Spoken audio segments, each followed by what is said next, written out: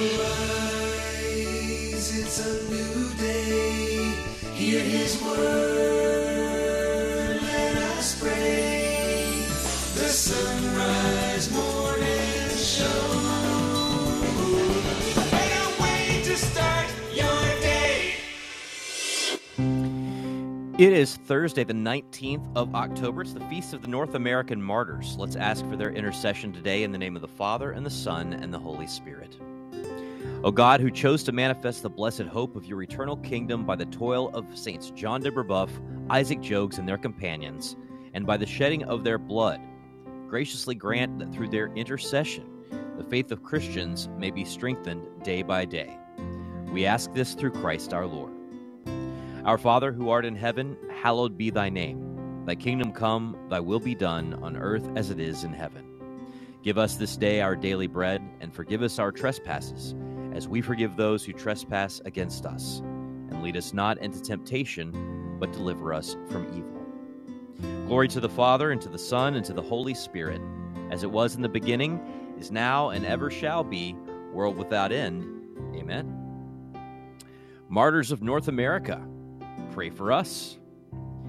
It is the Sunrise Morning Show. Glad to have you along here on a Thursday morning. I'm Matt Swaim. Anna Mitchell has news. Paul Lockman at the controls. And up this hour, we've been doing a series with Father Robert Nixon on a work from St. Albert the Great that he translated. And we're going to talk about what St. Albert had to say about obedience. Also this hour, Brian O'Neill, who is the author of 150 North American Martyrs You Should Know, seems like an appropriate guy to talk to on this feast of the North American Martyrs. Father Nicholas Blackwell will share some thoughts on the recent letter that Pope Francis issued on St. Therese. Father Blackwell is a Carmelite, just like St. Therese, and so he's got some cool insights into that. And then we'll have some conversation on how to do a better job managing stress, and maybe how to help find a person in your life who can help you as you manage stress. Pastoral counselor Kevin Prendergast has some thoughts on that. Right now, it is 2 minutes past the hour. Here's Anna Mitchell with news. Good morning. The U.S. has vetoed a UN resolution that called for a pause in the Hamas-Israel conflict. 12 members of the UN Security Council voted in favor of a resolution yesterday, which would have called for a pause in the conflict to allow humanitarian aid to reach Gaza. U.S. Ambassador Linda Thomas-Greenfield told the council that the U.S. is, quote, on the ground doing the hard work of diplomacy, and insisted, quote, we need to let that diplomacy play out. She also blamed the Palestinian group Hamas for the crisis and said the U.S. was disappointed that the resolution made no mention of Israel's rights of self-defense. Meanwhile, the Israel-Hamas war is now in its 12th day of fighting, and so far more than 4,800 people have been killed total in Gaza and Israel.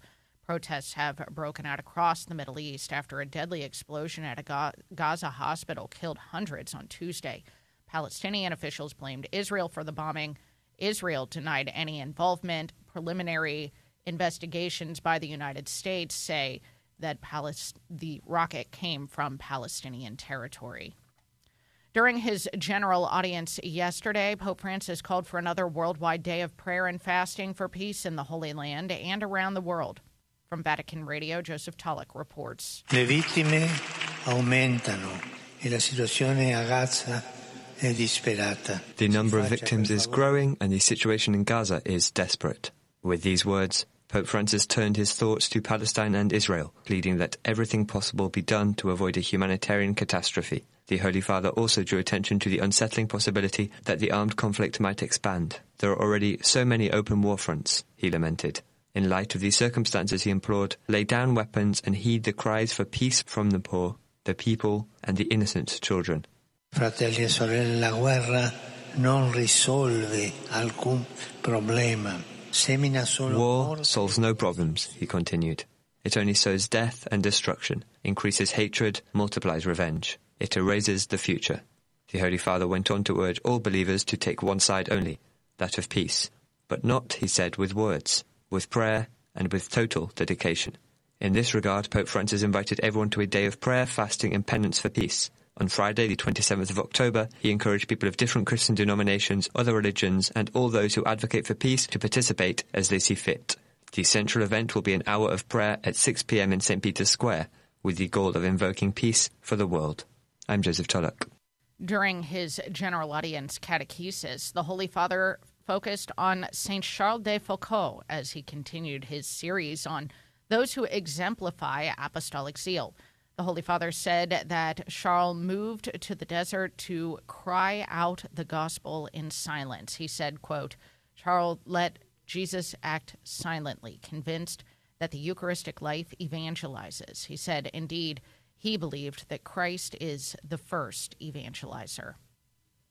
The U.S. is targeting Iran's missile and UAV programs with new sanctions. Lisa Taylor reports. The Treasury Department press release says it sanctioned 11 individuals, 8 in titles, and 1 vessel based in Iran and other countries that are enabling Iran's programs. This comes as the war in Gaza causes rising tensions in the Middle East. I'm Lisa Taylor. A third vote will be held today to possibly elect Ohio Republican Jim Jordan as the next Speaker of the House. After failing to get the necessary votes following a second round of ballots yesterday, Jordan told reporters he plans to keep talking with members of his party to try to flip some holdouts. 22 Republicans voted against Jordan, 2 more than were opposed to him on Tuesday's first vote. A third speaker vote is scheduled for noon Eastern Time today. More American back in the office. U.S. work-from-home rates have dropped to the lowest since the pandemic. According to the latest census data, fewer than 26% of households still have someone working remotely at least one day a week. That's a sharp decrease from early 2021's peak of 37%.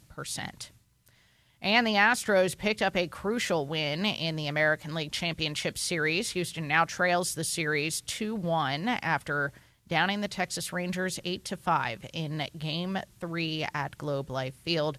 The Astros scored 3 runs in the second inning and never looked back on the way to the win. The series continues with Game 4 in Arlington tonight. Yeah, it's so I watched just a little bit of it last night at the very end of my day, and yeah, the Astros were rocking. But bear in mind that Max Scherzer is one of those guys. He's a power pitcher, which means that if you make contact, you got a chance. Mm-hmm. But, that's a good point. Yeah, you're right. He grunts very hard when he throws. Max does. You know this. Max effort, they say. Max effort, indeed. Max effort. He's or a very Max's intense competitor. Effort. There you go. There you go. I can't remember how they say it.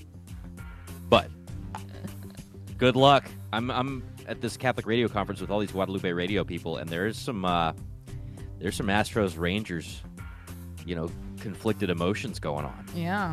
In Well, Guadalupe I imagine radio country. so. Yeah, how's that been going?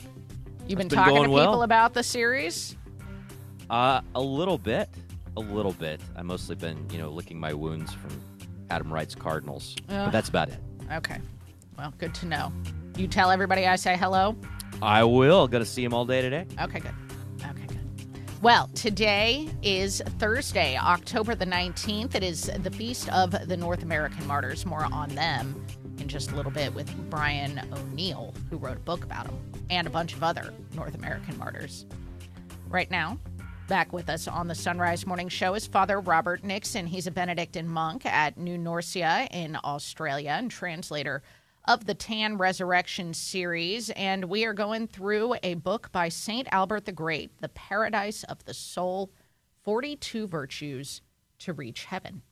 Father, welcome back. Thank you very much, Eddie. It's great to be with you. It is great to have you, and today we are on to the virtue of obedience. And again, I want to start with a question about the order in which Albert decided to place these virtues. Yeah. So first love, then humility, and third obedience. Why would obedience be so high on the list? Indeed. Well, Annie, there's a number of reasons. I think one of the key reasons is that his original readership would have largely been people within his own order, the Dominican order, as well as other religious monks and priests. And we all live under a vow of obedience. So poverty, chastity, and obedience, as well as stability for Benedictine monks.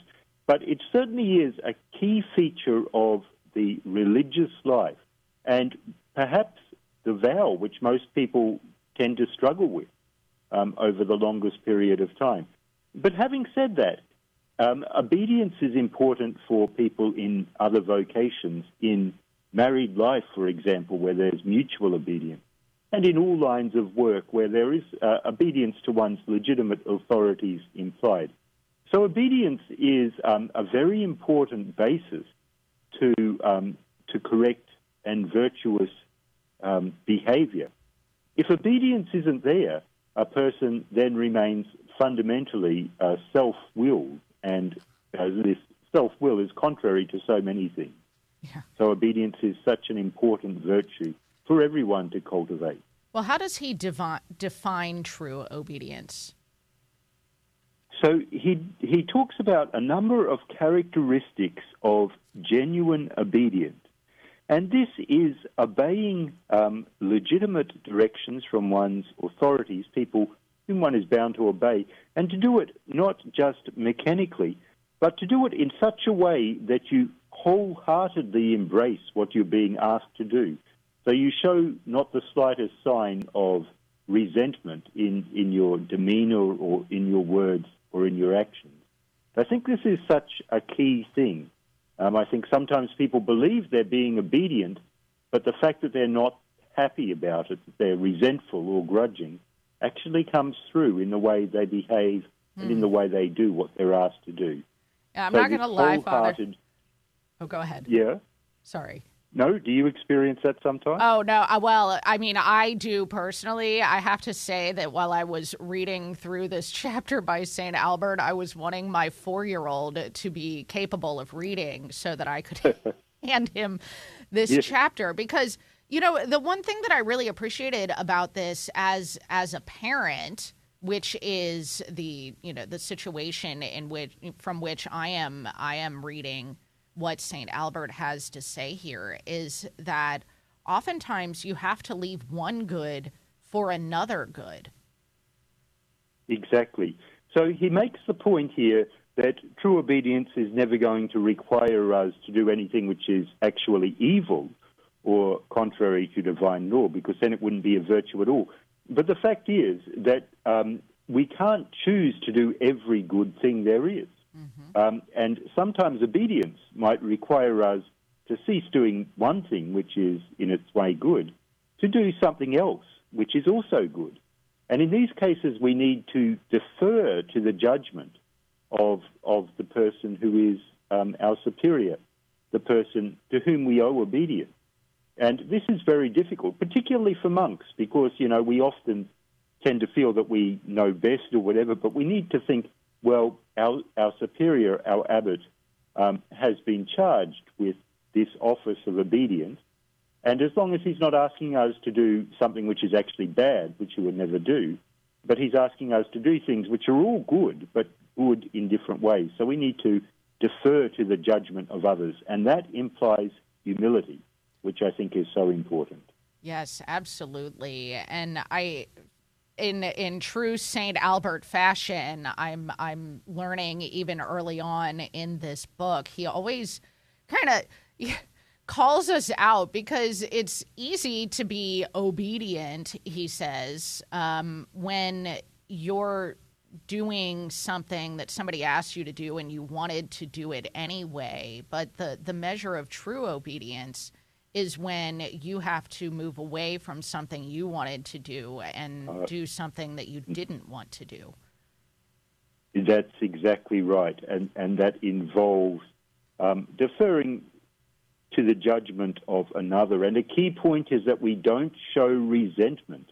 Mm-hmm. And I think about when I used to be, before I entered religious life, I was a teacher, and very often, particularly with teenagers, they would obey you, but, they would make it clear that they actually didn't want to obey you, and I think we need to be careful about that. Mm-hmm. We need to take on things wholeheartedly, and this is such an important thing. He says we need to know to discern what the actual will and intention of our superior is and try to put it into practice, not just to do what we're told in a mechanical or minimal way, but fully to embrace it. So what are some signs that you are being truly obedient that St. Albert talks about in here? So, as he says, this a key sign is to do things wholeheartedly. So if you're asked to do something which you may not particularly be inclined to do it well and enthusiastically and to the best of your ability. The other thing is that there is a certain kind of anticipation or discerning of what your superior actually wants you to do, and the reasons he wants you to do that. And I'm saying he here, but it could be anything. And now this would be also applying in married life, for example. So if you have a sense that your husband or wife wants something, even if they don't specifically ask, then you would go out of your way to do it. The same with a child and his parents. If a child has a sense that his or her parents want them to do something, even if they're not specifically asked, they'll do their best to do it. And this is true obedience. It's the kind of active following of the will of another. Yes, kids, I want you to clean the living room. So just anticipate it and do it before I ask. And isn't it wonderful? Isn't it wonderful, Annie, when people do things without being asked? Yes, it is. It's incredible. This was such an enlightening chapter, and I'm so glad we're going through this book. It's called The Paradise of the Soul by St. Albert the Great, translated by Father Robert Nixon. Father, really appreciate your thoughts on this morning and look forward to next time. Thank you so much. Thank you. God bless you, Eddie. You too, Father. Thank you. And you can find this book and all of our guests linked in the show notes for the day at sunrisemorningshow.com. We got headlines coming up next. It's 17 past. Support is from Solidarity Health Share. Do you have an insurance plan that pays for everything, even things that violate your beliefs? Have you ever felt there has to be a better way, but didn't know you had any options? If you answered yes, I've got some good news for you. There is a better way and a more affordable way. Solidarity Health Share can save you hundreds of dollars each month while actually supporting your beliefs. Because the best news is that Solidarity Health Share costs a whole lot less than insurance. It's time to jump in and put your money where your faith is and put some money back into your wallet at the same time. Join Solidarity Health Share, a faith-based healthcare sharing community. Prices start as low as $384 a month for families. Call to see how much you can save. 844-334-3245.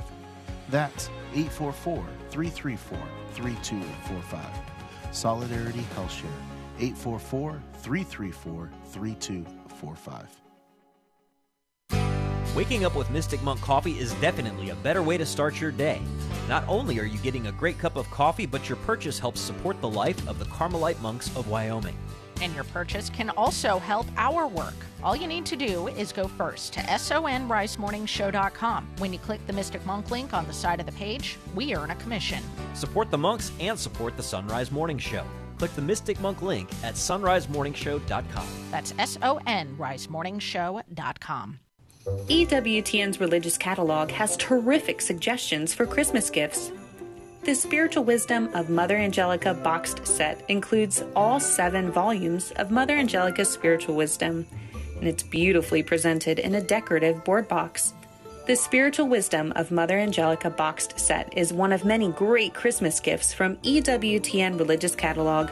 For more, visit EWTNRC.com today. 19 minutes past the hour. Here's Anna with headlines. President Biden will address the nation tonight about the conflict that's raging in the Gaza Strip. During his general audience yesterday, Pope Francis called for another worldwide day of prayer and fasting for peace in the Holy Land and around the world. And during his catechesis, continued his series on apostolic zeal, focusing this time on Saint Charles de Foucault. Yes, Saint Charles de Foucault, who I believe he canonized not very long ago. Yeah, not too long ago. Yeah, absolutely. So we have a hermit that works for us at the Coming Home Network who loves Saint Charles. Well, doesn't surprise me. I'm gonna have to see what his take is on this. Charles, he led a kind of an interesting life, to say the least. He would have been a very, very good guest on the journey home, but he probably would not have left being a hermit to accept an invitation to be on television. I believe that. But yeah, and today the Feast of the North American Martyrs, so a happy feast day to all of you living up in upstate New York and maybe on the southern edges of the part of Canada that comes near that. I thought you were going to say a big happy feast day to the Isaacs in the crowd, yes, and the Jeans, to the Renees. The Renees out there. The Noels. Noel Charbonnel. Charbonnel. We get to talk about Noel Charbonnel a little bit with Brian O'Neill here coming up that just a little bit. I'm so amazed by him particularly. I'm amazed by all the North American martyrs. Well, I mean, yes, but Noel Martyrs Charbonnel. of North America. Pray for us. Are starting to think outside the box to find new customers. You can reach millions of engaged Catholic listeners by underwriting the Sunrise Morning Show. Each weekday morning, listeners across the U.S. and around the globe can hear your message for your business, ministry, or nonprofit on the Sunrise Morning Show. To find out how it works, email me, Leah@sacredheartradio.com. That's Leah@sacredheartradio.com. I'm Father Timothy Shear, and these are Biblical Impressions. Some people in the Bible appear to have lived up to their given names. This seems true for a man named Philemon. His name means loving. He apparently offered his home as a gathering place for the church in Colossae. We have a letter from Paul to Philemon asking him to receive a former slave as an equal in Christ. Paul seems confident that his request will be granted because of the mutual respect Philemon and he have for each other. Paul even takes the liberty to make a light-hearted play on words in his letter. The name of the slave was Onesimus, which means useful, but Paul hopes it is Philemon who will prove useful to him by allowing his slave to return. We cannot know whether Philemon appreciated Paul's sense of humor, but the cordial tone of Paul's letter suggests that the apostle anticipated his request would be granted. The world could certainly benefit from people like Philemon. For Sacred Heart Radio, this is Father Timothy Shear. The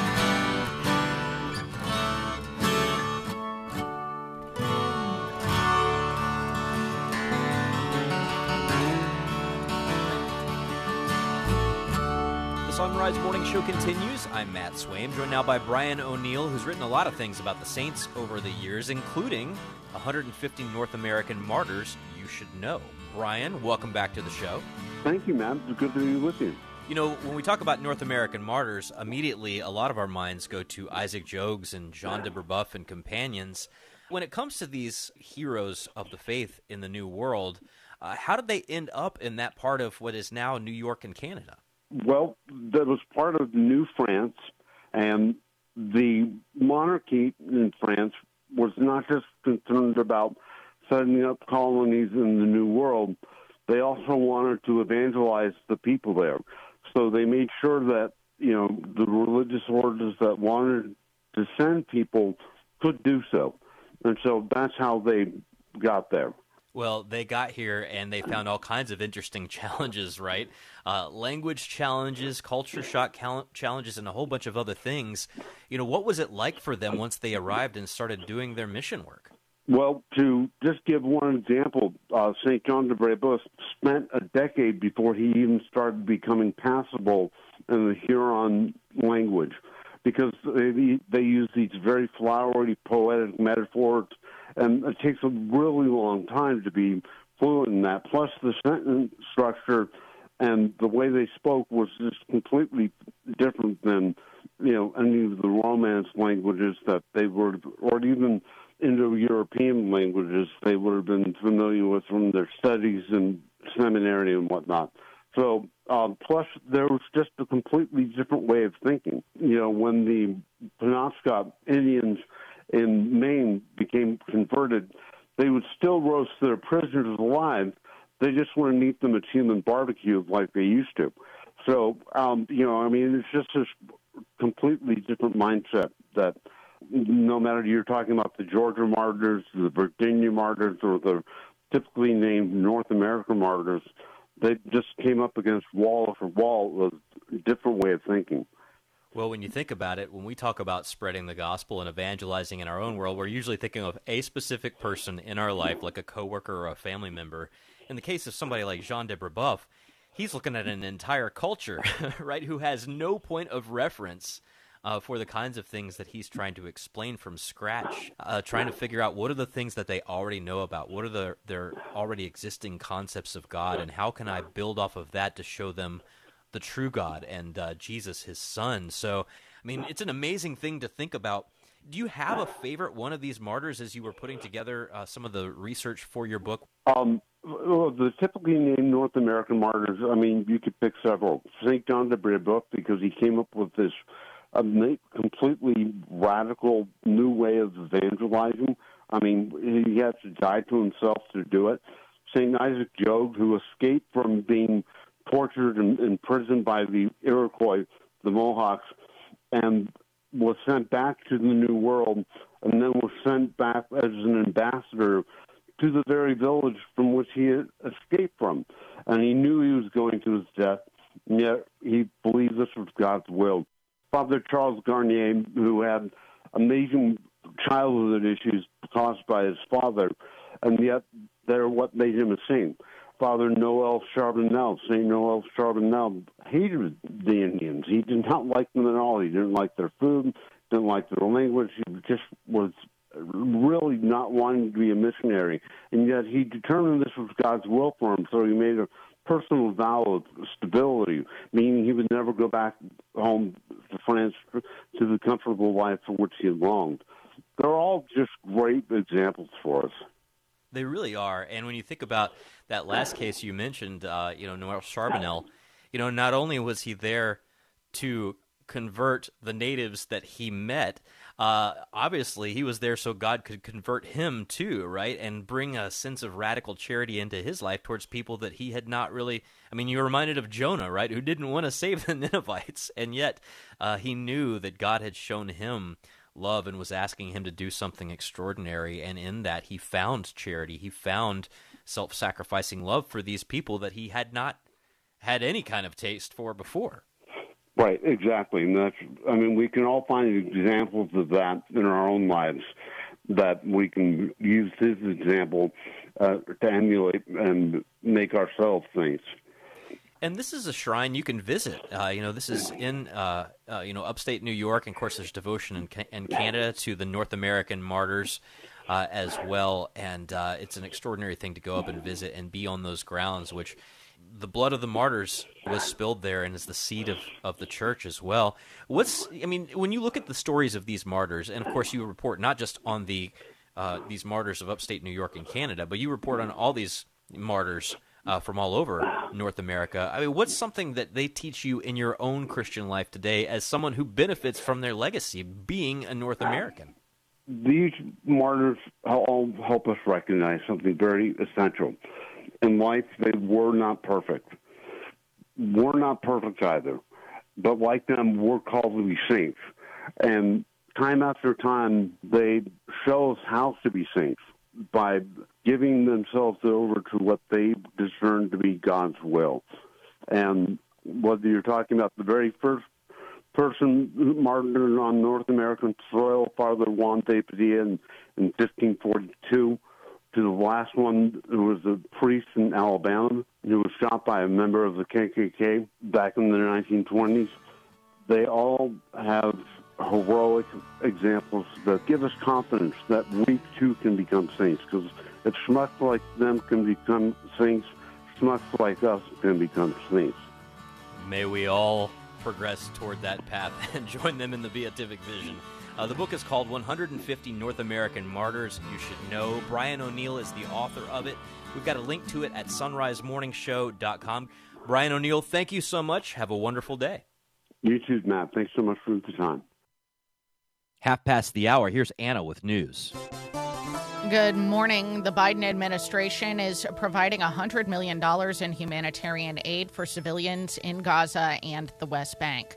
The administration said it will help support more than 1 million displaced Palestinians with clean water, food, and medical care.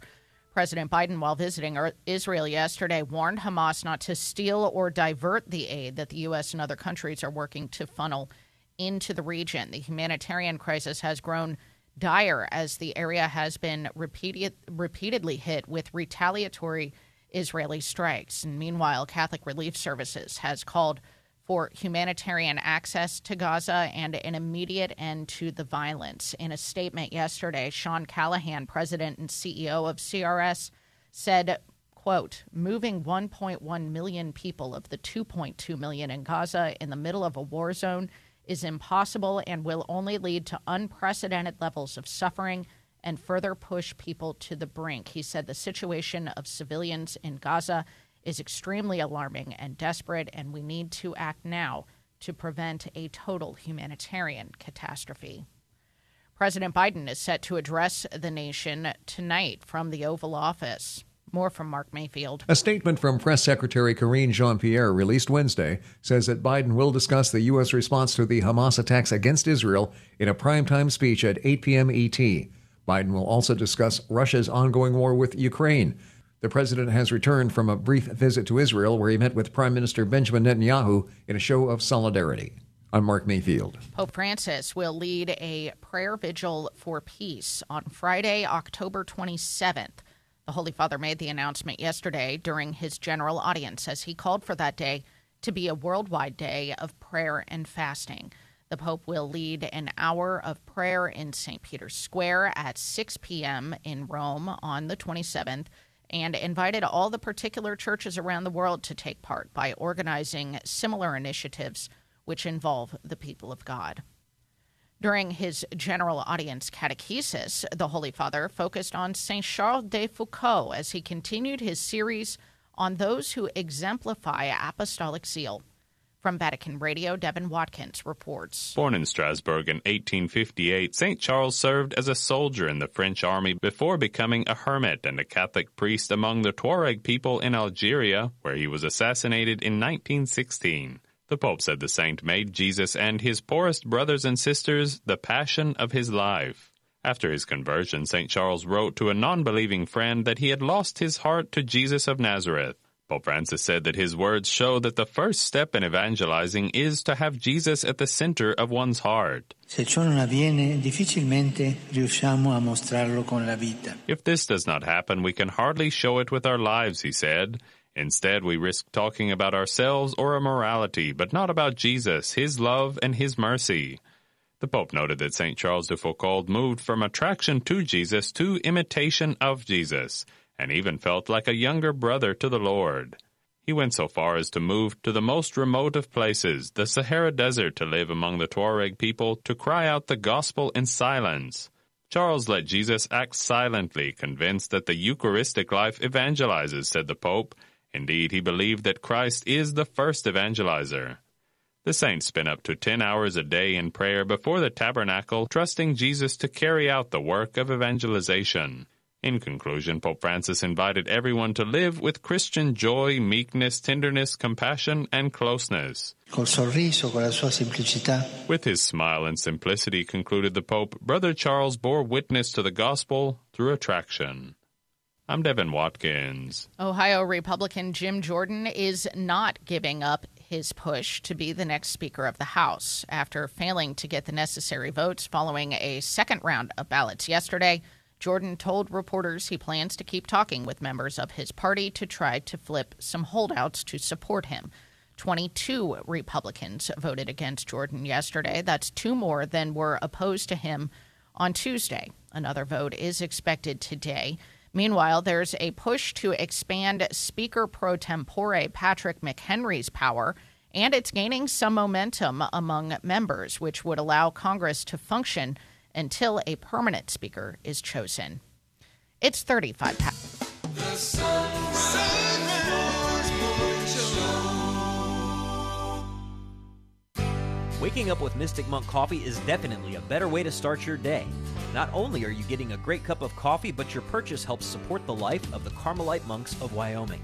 And your purchase can also help our work. All you need to do is go first to sonrisemorningshow.com. When you click the Mystic Monk link on the side of the page, we earn a commission.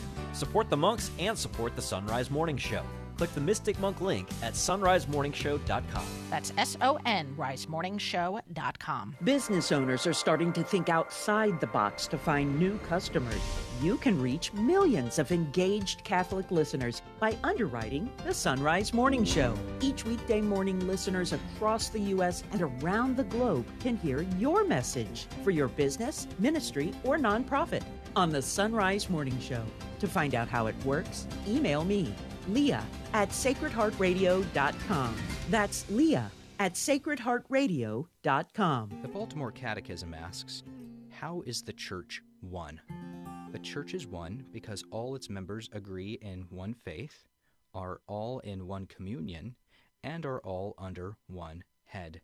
They agree in one faith because there is a single doctrine taught by Christ to his disciples, passed on through the apostles and their successors into our time. We can say that just as there is a single Mass celebrated all over the world, albeit in different languages and with different nuances, nevertheless there is one communion because it is the communion of Christ. Finally, there is one head of the Church, the invisible head, Jesus Christ, who reigns through his visible head, the Pope, who is his vicar here on earth. The Holy Spirit guides him, as we have seen, maintaining the unity of the Church in doctrine, morals, and in communion. Reflecting on the Baltimore Catechism, I'm Dominican Father Ezra Sullivan. We're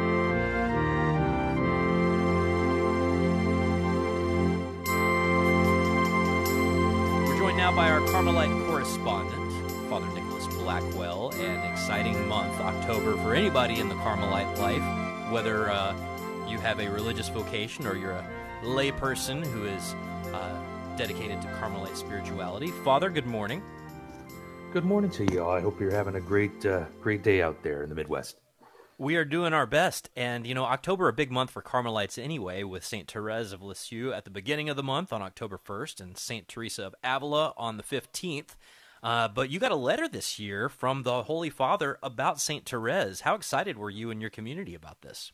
Yes, he sort of said, previous, what I think was a month and a half ago, that this letter was coming out regarding a reflection he wished to give on Therese of Lisieux. So we were all waiting in very joyful anticipation to see what our Holy Father wished to give, not just the Carmelite order, but the Universal Church in regards to his sort of meditation over this amazing person. All right, so obviously he couldn't talk about St. Therese without at least mentioning the little way. What are some of the ways that he discussed St. Therese's little way in this letter? Well, the letter is not overly long, and first and foremost, I encourage your listeners to read the letter and to pray with it. Before you go to any other sources, I'm going to say some things today, but it's important for us, the faithful, to read and pray over our Holy Father's words. And within this letter, he gives us a very nice breakdown into sort of 4 segments. He does have it, a couple paragraphs that are short that introduce what's going on here, but then he breaks it down into, 4 parts. The first part being Jesus for others, and then the little way of trust and love. The third being I will be love, and then finally at the heart of the gospel. Each of those are very rich things. There's an interesting thing that he has to say in that passage on the little way of trust and love about the idea of grace and merit, and that's something that can often be confused by our Protestant brothers and sisters when they look out from the outside, look in at Catholics and see us doing good things and cooperating with our salvation in that way. But there really is good that can be done from us cooperating, and St. Therese is pretty strong on this, and the Holy Father points this out, right? Oh, absolutely. And in the English translation that's on the website, it sort of really leans into the notion of confidence or being confident in the Lord. I much more prefer a translation of trust, because, I can be confident in my car, but, do I put myself into a relationship of trust where I put my life on the line because of my automobile? I don't have that kind of relationship with my car. That's why I have inspections and all these sort of things. But I trust in God, and I put myself into his pierced hands. And it is in that foundational trust that he's trying to show us through reflecting upon Teresa Lisieux. And the reality is, if we respond to that trust, which is already being motivated by grace, we will be overcome by a love that pours forth from the very pierced heart of Jesus Christ. And you mentioned that notion of grace and trust and love. Our Holy Father leans heavily, for example, into the teaching of the Council of Trent. If you look at the footnotes, they're very beefy on how he's putting forward a notion of grace that comes forth from the Council of Trent. But then he's saying, this person, Saint Teresa Lisieux, she is like this doctor of synthesis, so she knows these things. They're in her mind, and they permeate and shape her very heart, a heart that gives itself over in trust to the Lord for the sake of love. So that's why he calls her a doctor of synthesis that brings the mind and the heart together. Yeah, I thought that was a very interesting phrase because, you hear about the angelic doctor, right, Thomas Aquinas, and, some of the other doctor names, the mellifluous doctor, Bernard of Clairvaux, but this idea of her as a doctor of synthesis, uniting head and heart, I think is a very interesting, it's an interesting sort of critique of where we are in our world and in our church, right? You have sometimes people wanting to draw a false dichotomy between being intellectually formed, yes, right, and some, versus, being a person who is, active out in the world, doing works of mercy in the corporal sense, and those things are never meant to be two sort of separate camps, right? They're meant to be synthesized. Yeah, he's very clear. This is, the fourth section, this at the heart of the gospel. He really answers in a definitive way of why he put this letter out. And he goes back to his main document, Evangelium Gaudium, where we put, when he's calling us to put first things first, he being, of course, Pope Francis, because he's reminding us that the church is a missionary church, which is straight out of Second Vatican Council, ad gentes, but it was a reality that was already present within the church, that the church herself is missionary, and therefore to carry forward that missionary message of the good news of the gospel, we have to put first things first. There's this quote unquote ladder to heaven. He's trying to get us to the foundation points of where does the ladder rest upon, and it's the love of God. So he mentions, there's higher teachings in the church, and he's not trying to push those aside at all, but he's saying we have to get back to basics, which is this fundamental relationship of love that floods our heart from the reality of God's grace, in which we can have trust in. And to understand this basic foundation, look towards this amazing person, this amazing saint, Teresa Lisieux, who helps to incarnate this reality of love through her own life. Ergo, why she's a doctor of synthesis. She knows these things. They are planted firmly and grow profoundly in her heart, and she goes forward in her community to share these things, but also in her life of prayer. Thus, why she is one of the patron saints of the missions. Yeah, and there's so many things to be said about Saint Therese. I encourage people to go read the whole letter. It won't take you that long, but there is a lot. No, it's very short. To chew it's like 13 pages. Yeah. So, and in that, think about all the stuff going on in our world and all the big things that we want to be able to fix, and just that reminder of what does God put in front of us individually today to live the gospel in that very real, intangible, and immediate way. Thank you so much, Father Nicholas Blackwell. If our listeners want to connect with you, how do they find you online? You could just go to carmelitefriars.com, check out our vocation material, and you can always reach me through that website there. So thank you very much for your time today, and know that I'll be praying for y'all. Well, my goodness, we've talked about a lot of saints today. Anna Mitchell. We've talked about, Albert the Great out of the gates. We talked about the North American Martyrs. It was a whole big pack of people. We've talked about a bunch of Carmelites, yep, and such. I mean, we should start doing like a tally. Like a sheet of which saints get talked about in the course of the day.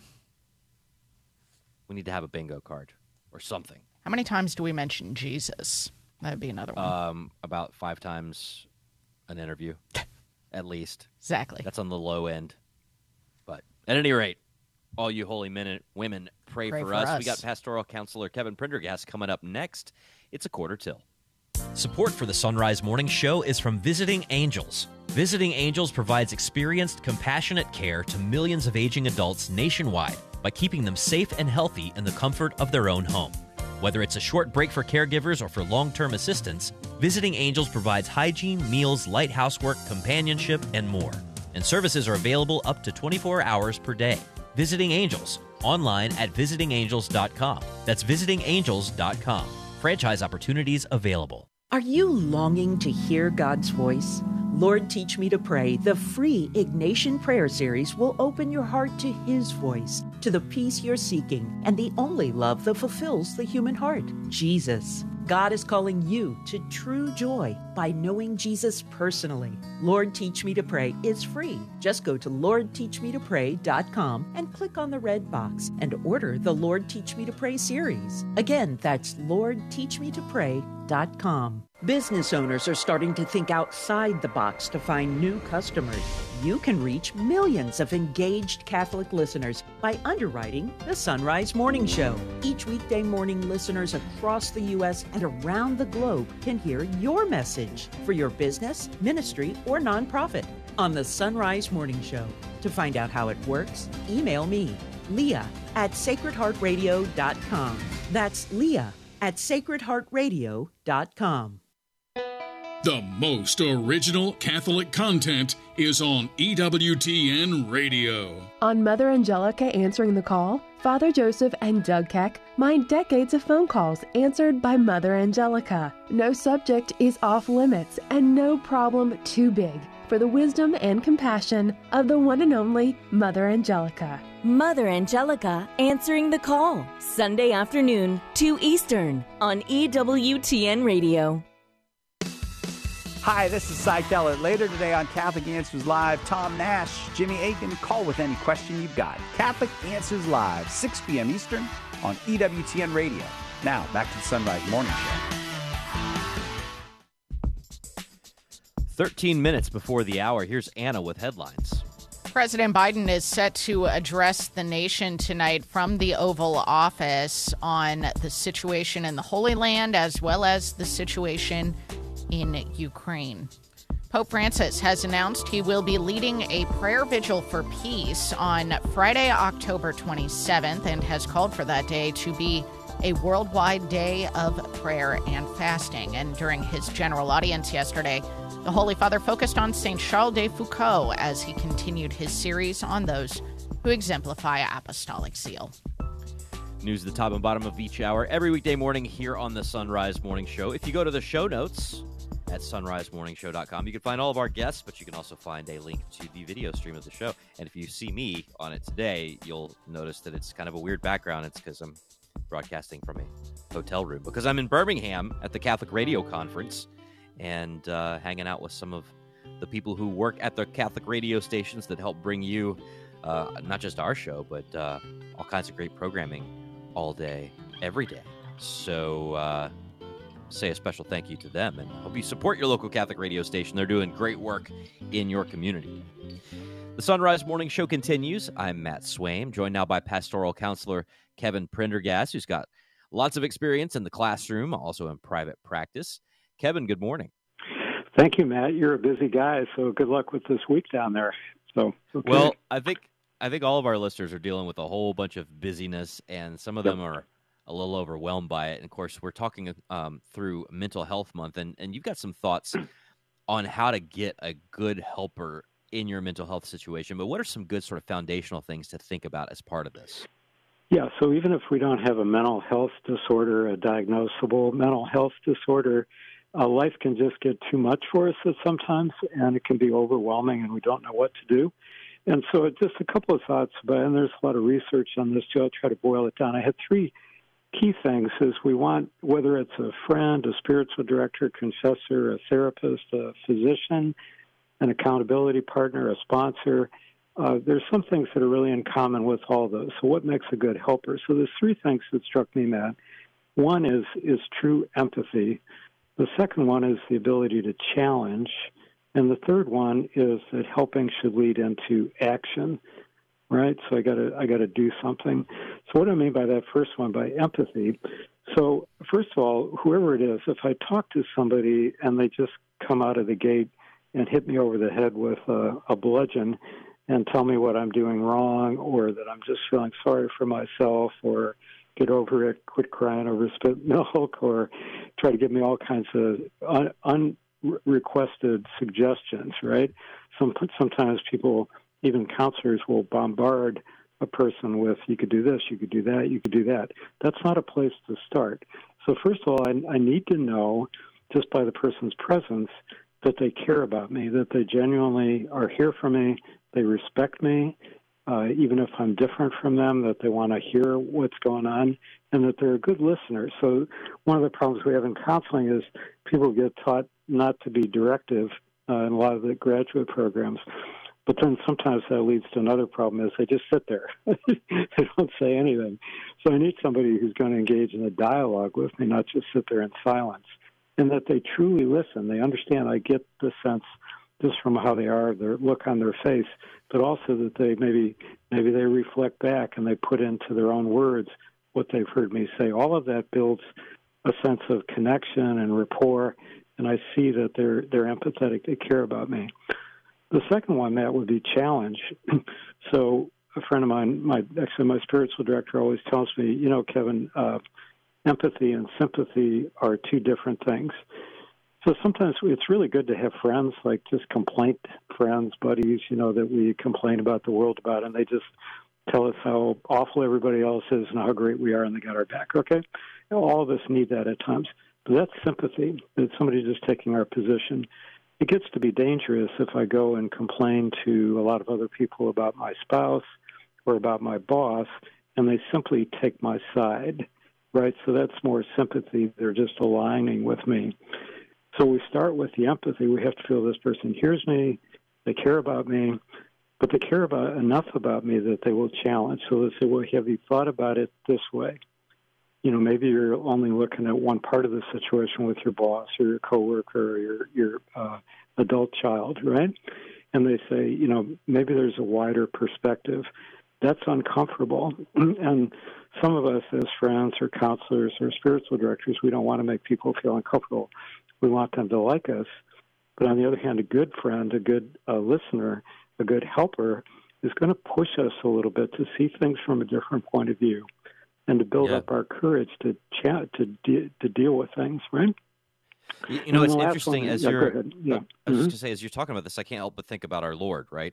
And Jesus as such a perfect model of all this, because I hear some people who they're just confrontational all the time, and they're like, well, Jesus was confrontational, and then I know some people who don't confront anybody about anything and just don't ask anybody to change anything about their lives because they're like, well, Jesus met people where they are. I'm like, well, he did all those things, but he mostly, first and foremost, saw the situation, right, and saw what that person specifically that was in front of him needed in that situation. And that to me is one of the genius things about his earthly ministry. Yeah, and that's how we can cooperate with grace. So somebody helps us. The two examples from the scriptures that you bring it up. So Jesus with the Gerasene demoniac cast out the demons into the pigs, right? So it's a very dramatic story. But then he says, the guy wants to go with Jesus, and he says, no, you go back to your community because he's alienated. He hasn't been connected with his family, his village, his community. Go back there and preach the good news. And then in John 8, the wonderful story of the woman caught in adultery, he cares about her. He protects her from being stoned to death. I'm not going to condemn you, but go and sin no more. So think about it. I always think as a counselor, like, well, okay, that's pretty hard because she's got to go back to her village where everybody knows that she's cheated on her husband. She's got to go back to her husband. She's got to break off the relationship with her affair partner. She has to rebuild trust in the marriage. She has to put up with the scorn and the contempt of her neighbors and maybe her kids and relatives. So that's a tough task, is like go and sin no more and try to put your life back together. So that's what a good helper should do, is listen to me, be empathetic, challenge me to look at things from a different point of view, and then point out some action steps, help me to develop some next steps, some sane responses that, maybe I need to make amends. And sometimes the action is just to suffer with grace and dignity, right? So that, the cancer's not going to go away, my loved one's in hospice.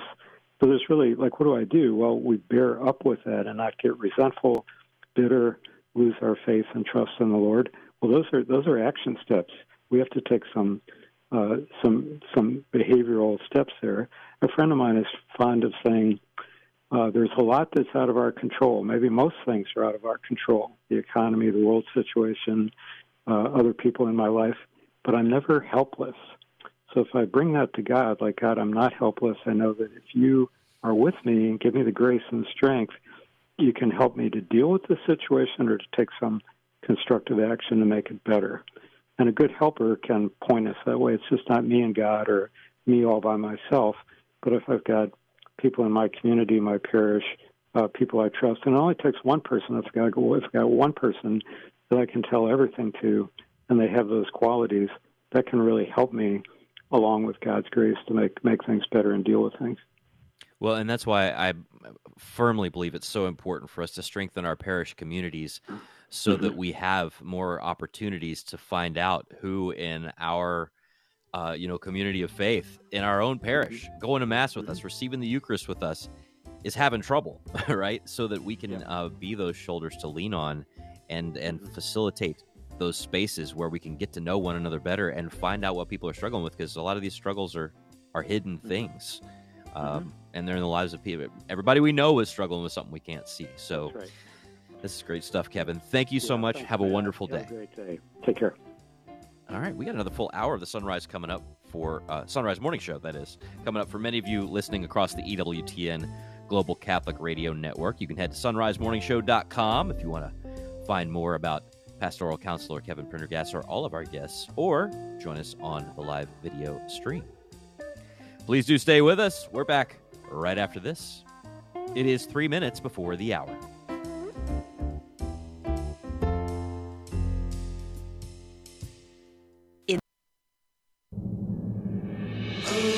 Arise, it's a new day. Hear his word, let us pray. The Sunrise Morning Show. Better way to start your day. It is Thursday, the 19th of October. It's the Feast of the North American Martyrs. And let's pray the words of Psalm 130, which we'll hear at Mass today. In the name of the Father, and the Son, and the Holy Spirit. Out of the depths I cry to you, O Lord. Lord, hear my voice. Let your ears be attentive to my voice in supplication. If you, O Lord, mark iniquities, Lord, who can stand? But with you is forgiveness, that you may be revered. I trust in the Lord. My soul trusts in his word. My soul waits for the Lord more than sentinels wait for the dawn. With the Lord there is mercy and fullness of redemption. Glory be to the Father, and to the Son, and to the Holy Spirit, as it was in the beginning, is now, and ever shall be, world without end. Amen. Martyrs of North America, pray for us. It is the Sunrise Morning Show. Thank you for being along here on a Thursday morning. I'm Matt Swaim. Anna Mitchell has news. Paul Lockman at the controls. And up this hour, we have much of which to speak. Dr. John Bergman is going to be along. More thoughts on his book, Love Basics for Catholics.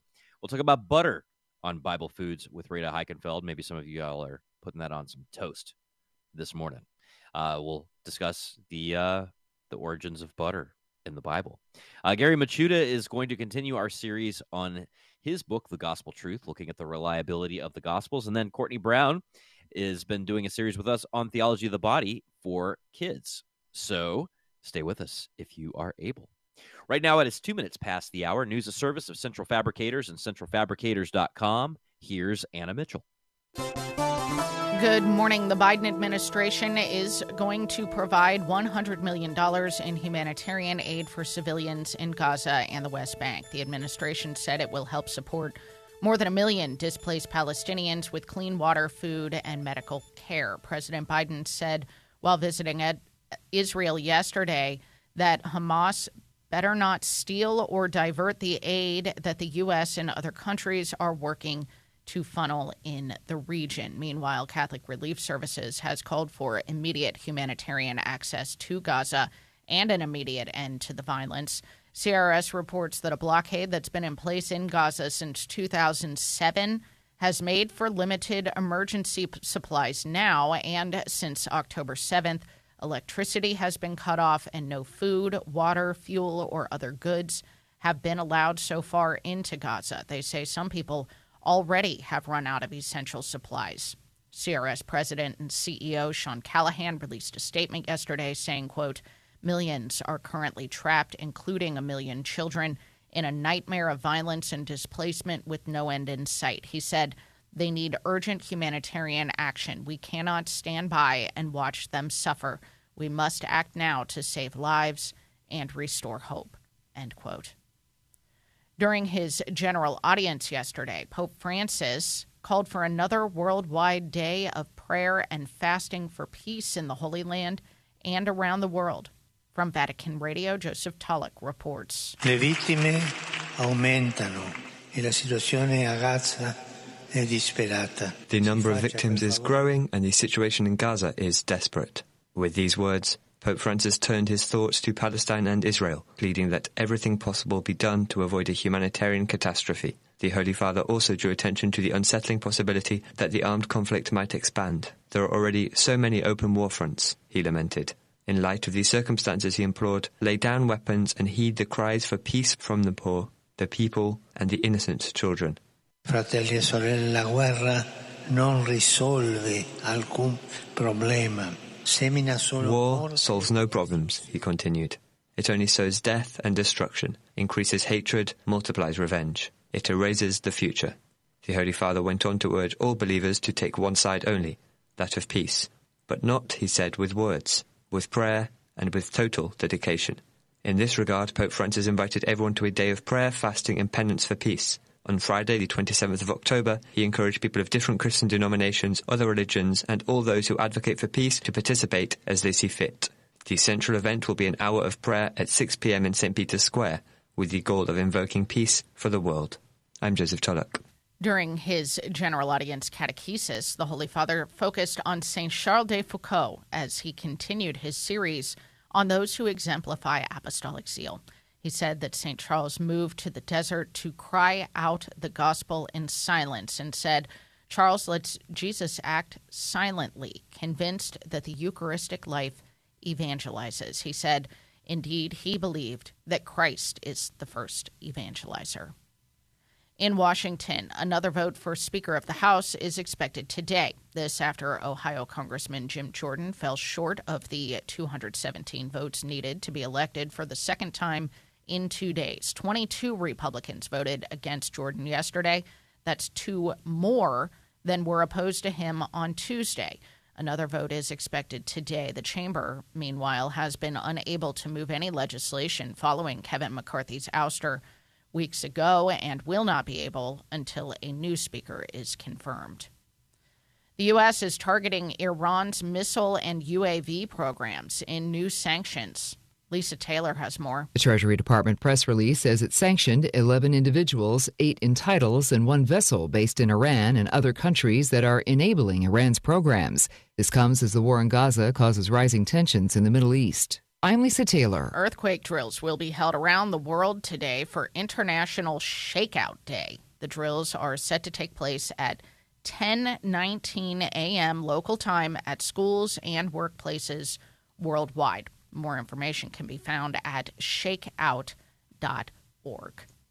And the Astros picked up a crucial win in the American League Championship Series. Houston is now trailing the ALCS 2-1 after downing the Texas Rangers 8-5 in Game 3 at Globe Life Field yesterday. The series continues with Game 4 in Arlington tonight. In the National League side, the Diamondbacks are looking to climb out of their early hole in the NLCS. Arizona hosts the Philadelphia Phillies for Game 3 today at Chase Field. The Phillies currently lead the series 2-0 after crushing the Diamondbacks 10-0 in Game 2. Watch out for those Diamondbacks. They are resilient. Wow. They're the upstart of the remaining 4. Mm-hmm. So I don't know. The Phillies are. I'd say the Holy Spirit radio people are going to be just so tired of me and my my Phillies baggage. Your Phillies baggage. Phillies baggage. But I will say they are a fun team to watch. They are a fun team. They got to some watch. fun players. Yeah, it's true. We'll just see what happens. We shall see, as someone I know likes to say. Just so you know, if you ever develop a verbal crutch as part of your radio broadcasting and you work on the Sunrise Morning Show, one of the other employees will remind you of it at every opportunity. At every possible opportunity. Although you're nice to me because I don't know what my verbal crutches are because you don't exploit them. I know you don't, Jazzy. I know you do, Jazzy. That's true. Today is Thursday, October the 19th. It is the feast of the North American Martyrs. Pray for us. Back with us now on the Sunrise Morning Show is Dr. John Bergsma. We have been going through his book, Love Basics for Catholics. Good morning, Doc. Good morning, Anna. So, Doc, today we are going to unpack the theme of love in the story of Jesus' encounter with the Samaritan woman at the well in John chapter 4. And this is kind of a long story, so I'm not going to read the whole thing this morning, but these are the opening verses, John chapter 4, verses 1 through 6.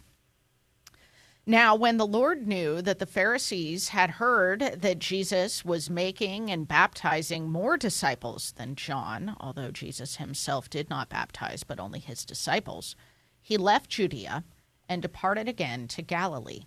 He had to pass through Samaria. So he came to a city of Samaria called Sychar, near the field that Jacob gave to his son Joseph. Jacob's well was there, and so Jesus, wearied as he was with his journey, sat down beside the well. It was about the 6th hour. Now, Doc, I want to start off complaining just a little bit here because I think, after reading Love Basics for Catholics, John is being rather unfair in telling us biblically illiterate Catholics that Jesus was tired and thirsty. And, you know, we just pass over this part of the story without giving it a moment's thought. But what is so significant about the fact that Jesus sits down at this well? Right. Well, as soon as he does so, we just know that a woman is going to show up. And why do we know that? It's because we've watched a bunch of these movies before. So we've watched a bunch of biblical rom-coms, right? Yep. Going back to Genesis 24, where Isaac, who's courting by proxy, his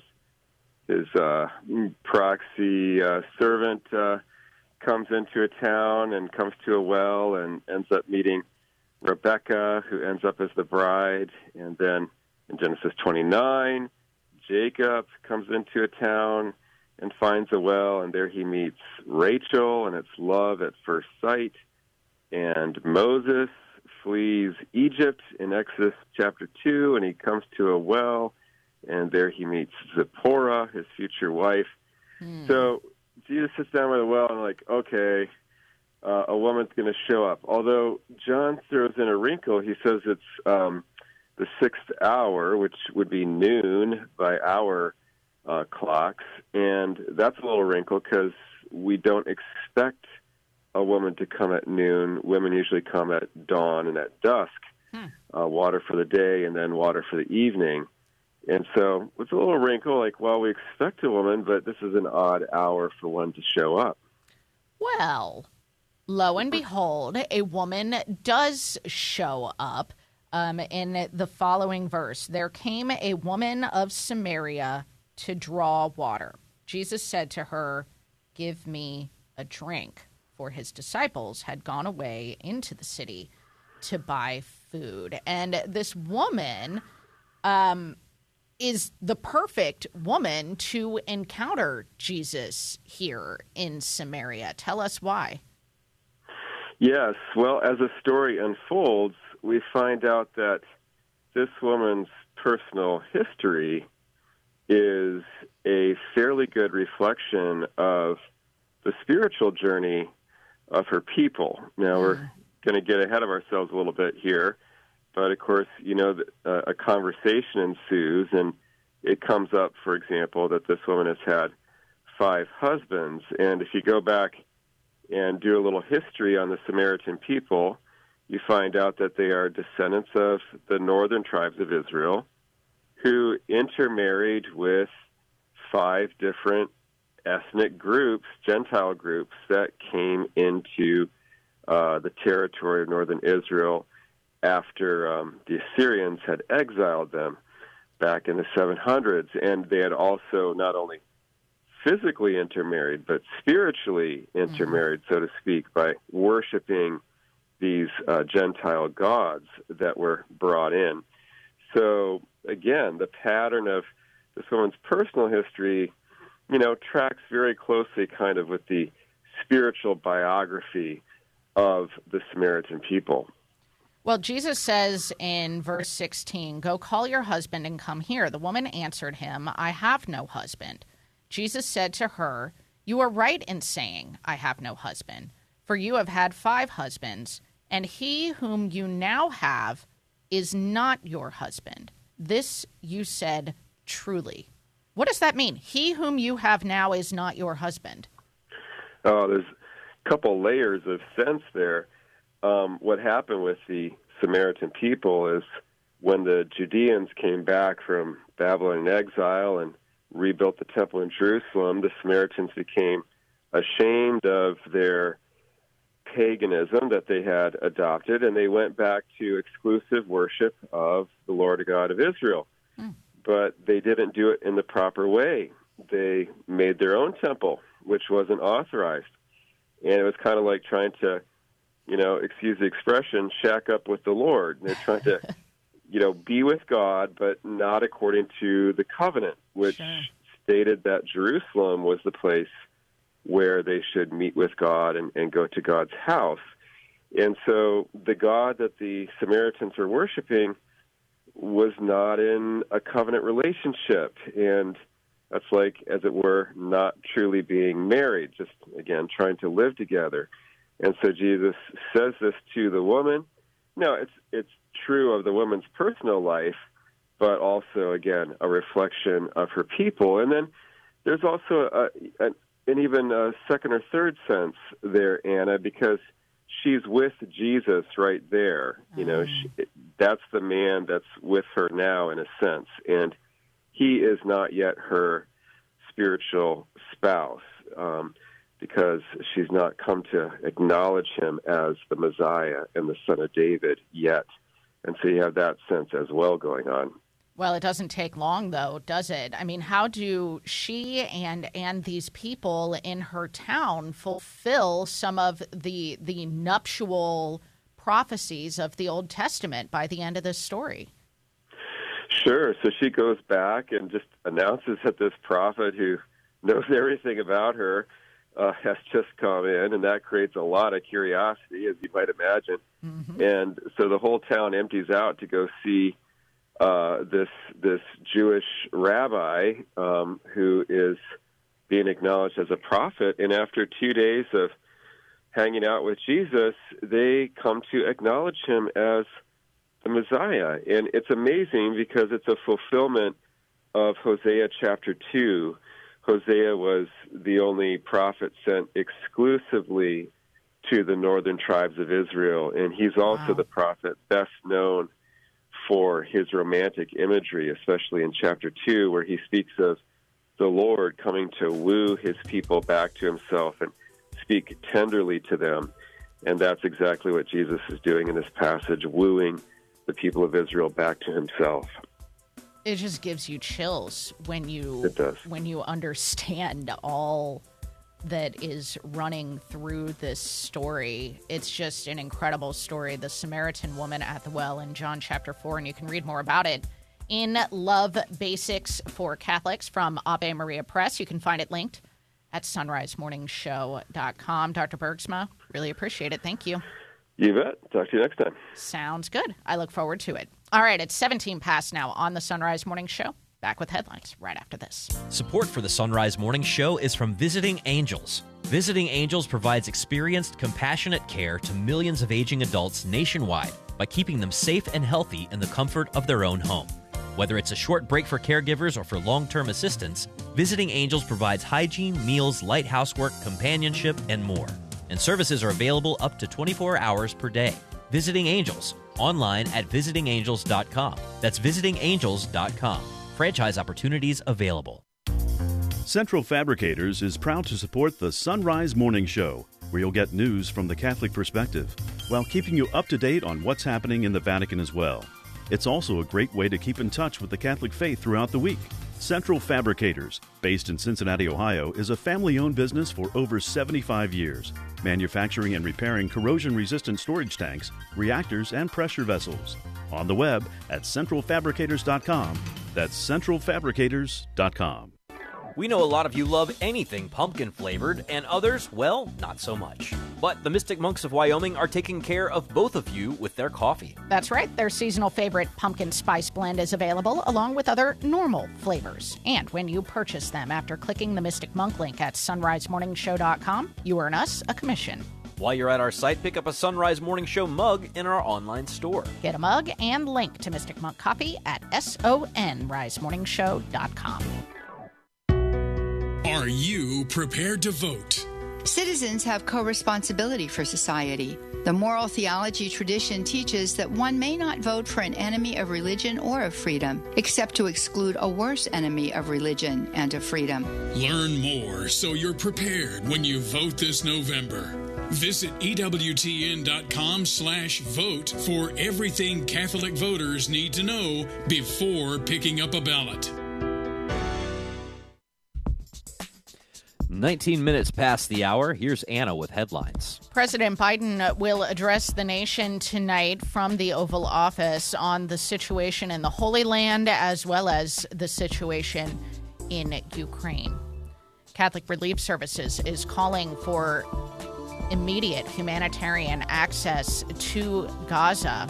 And during his general audience yesterday, Pope Francis called for another worldwide day of prayer and fasting for peace, and focused on St. Charles de Foucault in his catechesis series on those who exemplify apostolic zeal. Next newscast coming up in about 10 minutes. Anna Mitchell, while you were talking to Dr. John Bergsma, my hotel room had run out of coffee. So, here at the Catholic Radio Conference, this is a very important thing to do morning radio. So I just went down to the desk and asked for a couple more pods. And while I was down there, I wanted to make sure to shout out the person that I saw who's up and early, and Adam, one of the unsung heroes of the Catholic radio world. Radio affiliate coordinator Deborah Rice was coming in. You saw Deborah? She's setting stuff up for the day. Oh my gosh. Deborah's always sending nice replies you to guys, my mundane emails. Nobody hears Deborah Rice on the radio. But oh my gosh, is she important. I'm telling you, I send out I'm the dumbest, so most jealous. boring email, and she's always just so nice and says, "Oh, thank you for sending this." I'm like, Deborah, you make my day every day. Every day. It's 21 past. A lot of you love anything pumpkin-flavored, and others, well, not so much. But the Mystic Monks of Wyoming are taking care of both of you with their coffee. That's right. Their seasonal favorite pumpkin spice blend is available, along with other normal flavors. And when you purchase them after clicking the Mystic Monk link at sunrisemorningshow.com, you earn us a commission. While you're at our site, pick up a Sunrise Morning Show mug in our online store. Get a mug and link to Mystic Monk coffee at sunrisemorningshow.com. Business owners are starting to think outside the box to find new customers. You can reach millions of engaged Catholic listeners by underwriting the Sunrise Morning Show. Each weekday morning, listeners across the U.S. and around the globe can hear your message for your business, ministry, or nonprofit on the Sunrise Morning Show. To find out how it works, email me, Leah at sacredheartradio.com. That's Leah at sacredheartradio.com. Hello, this is Father Mark Watkins, pastor of St. Lawrence. The St. Monica Sodality Prayer for Fallen Away Catholics. Eternal and merciful Father, I give you thanks for the gift of your divine Son, who suffered, died, and rose for all mankind. You gave St. Monica a spirit of selfless love manifested in her constant prayer for the conversion of her son Augustine. Inspired by boundless confidence in your power to move hearts, I pray the grace to imitate her constancy in my heart, for those who no longer share in the intimate life of your Catholic family. Grant through my prayer that they may be open to the promptings of your Holy Spirit and return to loving union with your Church. Grant that also my prayer be ever hopeful and that I may never judge another, for you alone can read hearts. I ask this through Christ our Lord. Amen.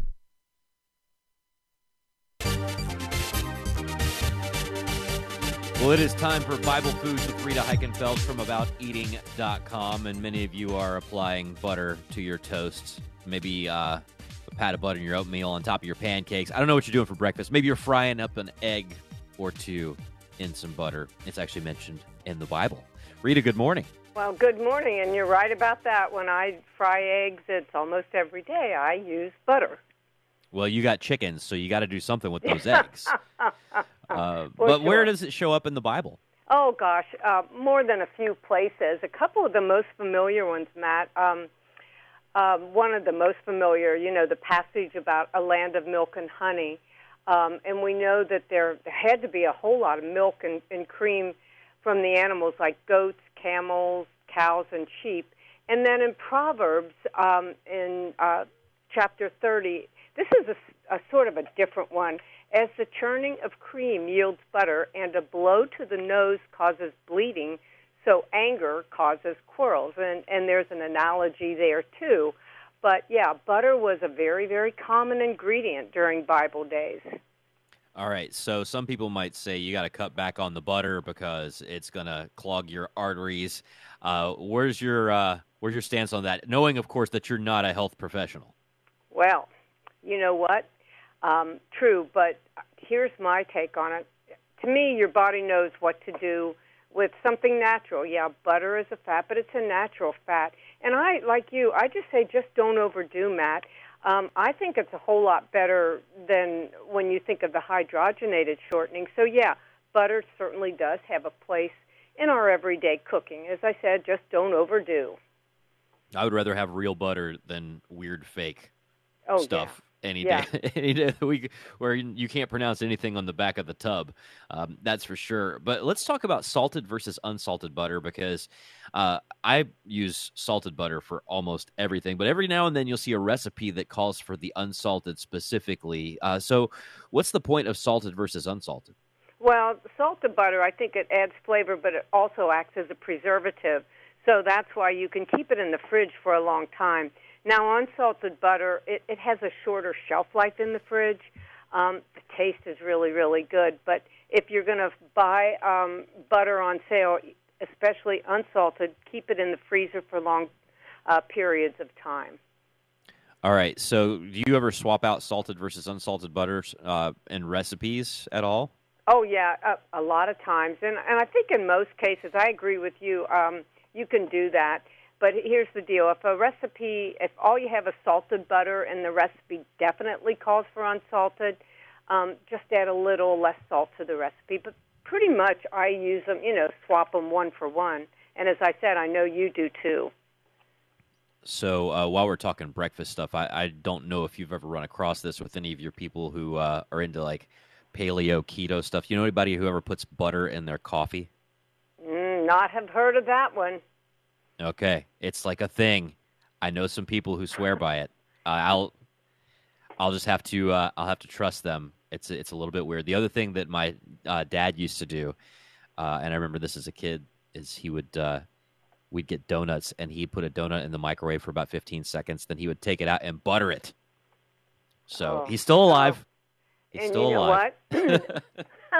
Well, that just shows you it didn't overdo, but that's pretty cool. I know just like some people have to have ketchup or jelly on their eggs, so that's not a bad thing. Butter's okay. Butter indeed. Well, you've got a praline crunch snack mix that looks amazing. I love pralines.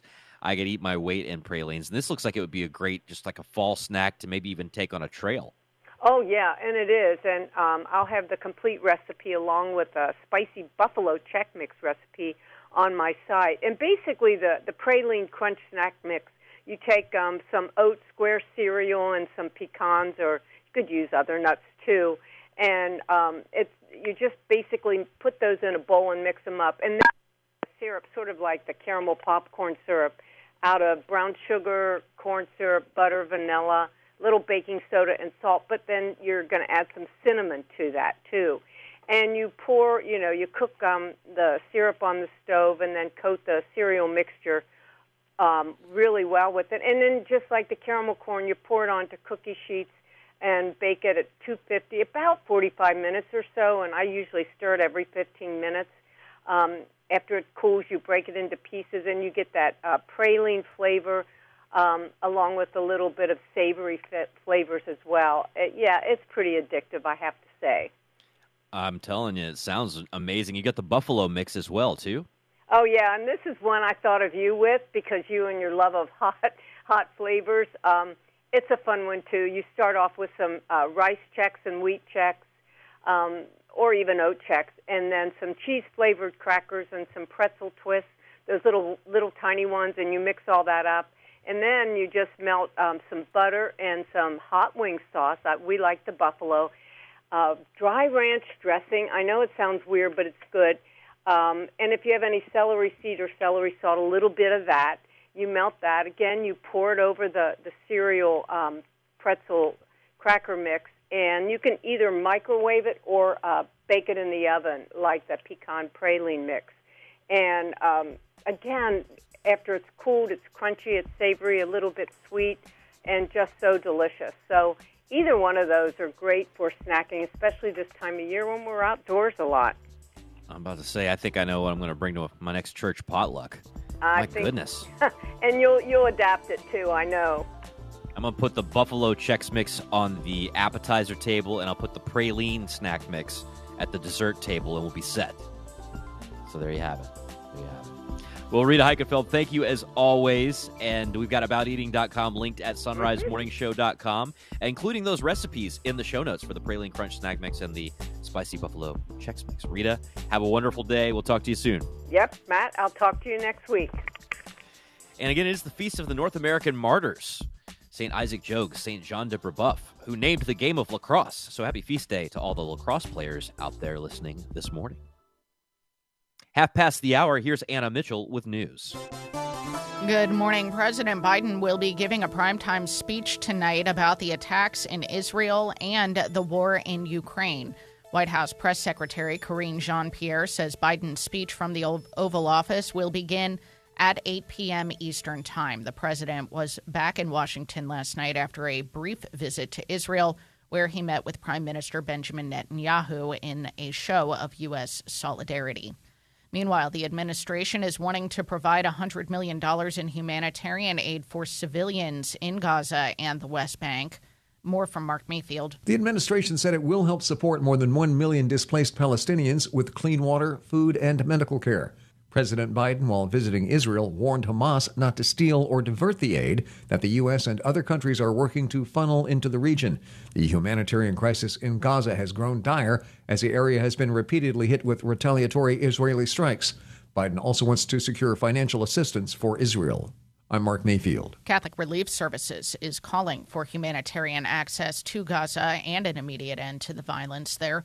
CRS reports that a blockade that's been in place in Gaza since 2007 has made for limited emergency supplies now. And since October 7th, electricity has been cut off and no food, water, fuel, or other goods have been allowed into Gaza. They say some people have already run out of essential supplies. CRS President and CEO Sean Callahan released a statement saying, quote, "Millions are currently trapped, including 1 million children, in a nightmare of violence and displacement with no end in sight. They need urgent humanitarian action." He said, "We cannot stand by and watch them suffer. We must act now to save lives and restore hope." End quote. Pope Francis will be leading a prayer vigil for peace next Friday, October 27th. The Holy Father made the announcement yesterday during his general audience as he called for that day to be a worldwide day of prayer and fasting for peace. The Holy Father will lead an hour of prayer in St. Peter's Square at 6 p.m. Rome time on the 27th and invited all particular churches to take part by organizing similar initiatives. During his general audience catechesis, the Holy Father focused on St. Charles de Foucault as he continued his series on those who exemplify apostolic zeal. From Vatican Radio, Devin Watkins reports. Born in Strasbourg in 1858, St. Charles served as a soldier in the French army before becoming a hermit and a Catholic priest among the Tuareg people in Algeria, where he was assassinated in 1916. The Pope said the saint made Jesus and his poorest brothers and sisters the passion of his life. After his conversion, St. Charles wrote to a non-believing friend that he had lost his heart to Jesus of Nazareth. Pope Francis said that his words show that the first step in evangelizing is to have Jesus at the center of one's heart. Se ciò non avviene, difficilmente riusciamo a mostrarlo con la vita. If this does not happen, we can hardly show it with our lives, he said. Instead, we risk talking about ourselves or our morality, but not about Jesus, his love, and his mercy. The Pope noted that St. Charles de Foucauld moved from attraction to Jesus to imitation of Jesus, and even felt like a younger brother to the Lord.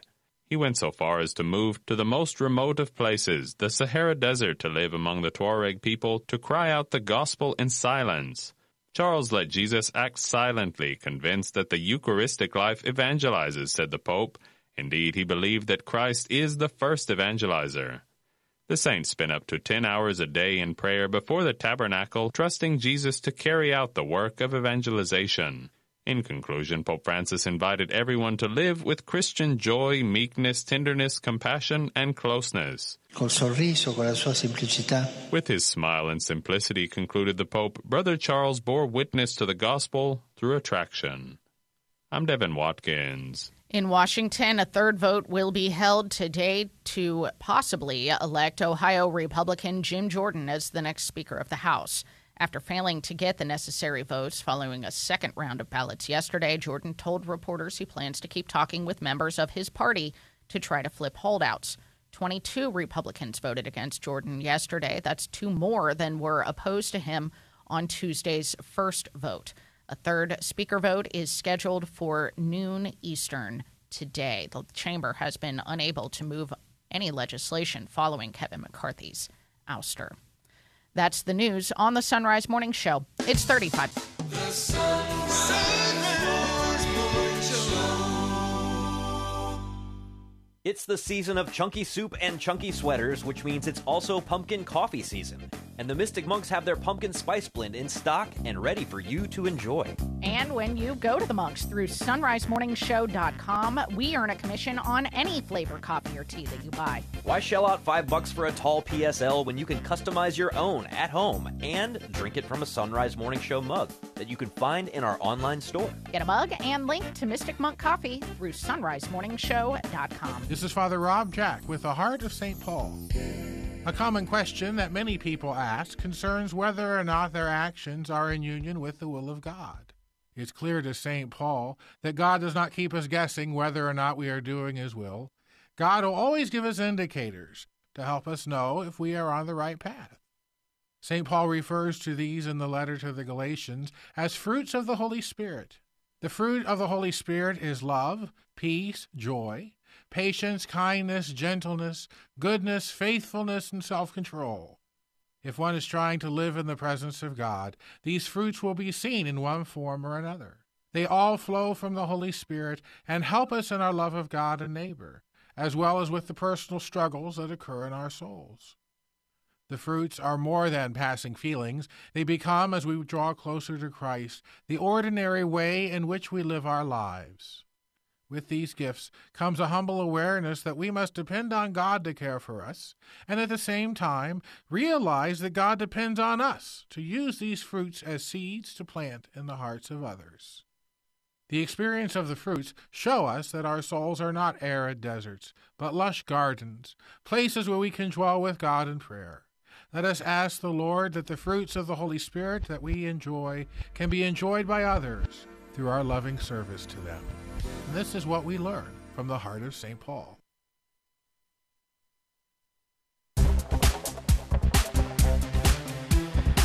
The Sunrise Morning Show continues on this Feast of the North American Martyrs. Pray for us. I'm Matt Swaim, joined now by Gary Machuda. He is from Hands On Apologetics. He's got a great book we've been going through called The Gospel Truth, and it is an exploration of why we can trust the gospel narratives and the accounts of the life of Christ. Gary, good morning. Morning, Matt. So there are a couple of different aspects of this question that I want to explore today. One would be the gospel's reliability can be understood at least a little bit by understanding how, I guess, dramatic it would be for someone to accept these claims, right? Because, these days in the workplace, we might have a coworker and Bob finds Jesus and suddenly Bob's not cussing at work anymore. And it was like, maybe we won't invite Bob to the bar anymore. He's, living differently now. The consequences were significantly more drastic for a Jew who would have accepted the teachings of Christ in those days, right? Oh, yeah, absolutely. You realize that Jesus isn't a neutral figure, right? And like you just pointed out today, one's religion seems to be a personal preference. There isn't a lot of risk involved. But for a Jew to investigate whether Jesus is the Messiah and come to the conviction that he was, it would be a huge change. I mean, he essentially would be affirming that the leaders that surround him in that day was wrong, and they not only were wrong, but they put the Messiah to death. You would also be incumbent upon you to become Christian and join Christianity's sacramental economy, which means that you would stop practicing all these customs and ceremonial laws that have been practiced by you since birth and by your family for centuries, like ritual circumcision, dietary regulations, temple sacrifices. All those things you would suddenly have to stop and live by the new covenant. And so not only that, but you would also have your leaders who believe that Jesus was a false Messiah and false prophet who misled Israel, that you would be following a apostate, and that could lead to persecution, perhaps even death. And then, lest we forget, Jesus, of course, was executed by the Romans as an insurrectionist. He claimed to be the king of the Jews. And so not only that, but it would also put you afoul of the Romans as well, because you'd be following somebody that could be a contender to Caesar. So I bring this up because this idea of the disincentives, as it were, to just following your mood and being taken in by a charlatan. I mean, there's some strong disincentives, right? We're talking about losing everything, including your life, in an extremely painful way. And what this tells me as I think about my own work with the Coming Home Network, and especially working with the Protestant ministers we talk to who are becoming Catholic. Now, they're not likely to face Roman torture and execution, but they are going to face some of those cultural consequences and possibly even employment. And you know what those guys do, those ladies who are in those situations do? They investigate this thing very, very seriously. They want to verify all the fine print right before they make this decision. Right. It's going to do all kinds of things. So if that's what people are doing now, does that help us understand that people would have done the same thing if they'd heard these stories about Christ, that they would want to have some kind of verification on them? Yeah, exactly. I think that's an excellent parallel, because for a Protestant minister especially to become Catholic, basically their whole social net is destroyed. They could be alienated from their closest friends. And also, you have been educated to do this. This is your calling. This is also your career. And to become Catholic would mean that you walk away from that. And, and there's lots of uncertain prospects as to how you could serve the Lord in those capacities within Catholicism. So, yeah, I think that is a great parallel, because if it's true today, where, like I said, religion is more of a personal preference than a total life change, I mean, how much more so back in the first century? And so speaking of the first century, these Gospels are written during that time period. And, if we want to try and figure out what would someone who didn't see Christ in person, only heard the stories and was compelled to investigate them, like, what if we had an account by one of those people? Well, the thing is, we do, right? Like, isn't that Luke's account? Yeah, exactly. Yeah, he was one of those examples where we find in the New Testament where people actually went out and verified things. In fact, he begins his gospel by saying that there were already narratives circulating in writing about Jesus, and he decided to reinvestigate everything from the beginning accurately anew and put it into an orderly sequence for this person named Theophilus, who was apparently undergoing catechesis. The word there in Greek is actually where we get the word catechesis from.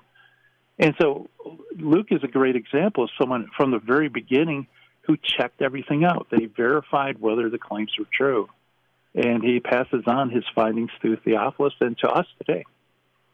Well, and some people, kind of cringe at this, the idea that certain gospel writers might have borrowed other details and things from other gospels, and they're like, oh, no, but that makes it sound like they're not inspired. Well, Luke doesn't even pretend that he's not doing that. I mean, Luke is pretty clear that, hey, I'm actually looking at these earlier accounts, right? He's actually using source material, just like anybody would do a research paper by reading source documents. I mean, Luke is pretty clear that that's what he's doing. Yeah, exactly. Yeah, and even Mark, there's a theory that was put out by a theologian named Bernard who believed that Mark was actually stenographically taking down Peter's preaching in Rome, and that Peter may have had the Gospel of the Gospel of Matthew before him, and he's preaching kind of like fills in the details that Matthew misses. And I think that's a really interesting theory on a number of levels. First, the idea that, there was this technology of stenographically, recording people's words, so it's like a live recording of events that's both in Latin and Greek in the first century. And also the fact that, there's nothing preventing the gospel writers from also, using other resources as well and using their personal testimony from what they experienced to enhance it.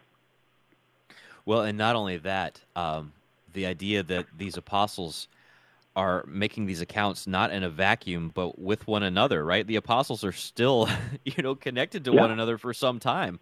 So they would have been verifying with each other the details and making sure that they were remembering things correctly, right? As they're telling the stories back to one another over and over again, or as they're going out preaching and one apostle is hearing another apostle preach, right? And is standing by making sure that what that apostle says matches with the experience of what this other apostle had, right?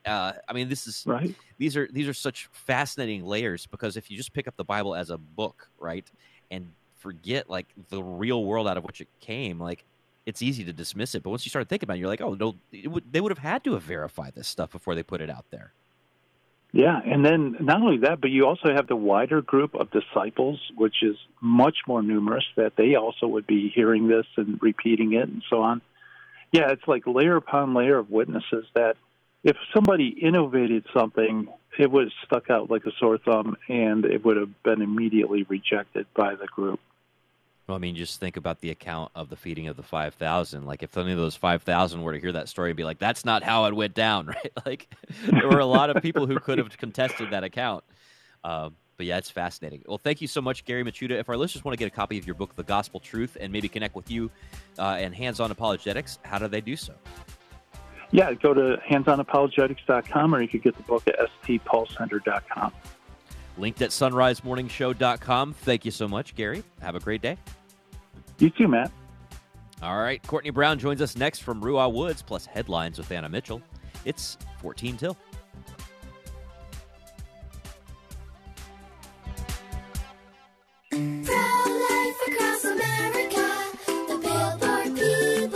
We need your help. Hello, I'm Marianne Koharski, Director of Pro-Life Across America. In my 30-plus years, I've never seen such a concerted attempt to silence our efforts, and at a time when it's most needed. There's a powerful effort to prevent and block our pro-life messages. Our billboards, social media, and digital ads are all impacted.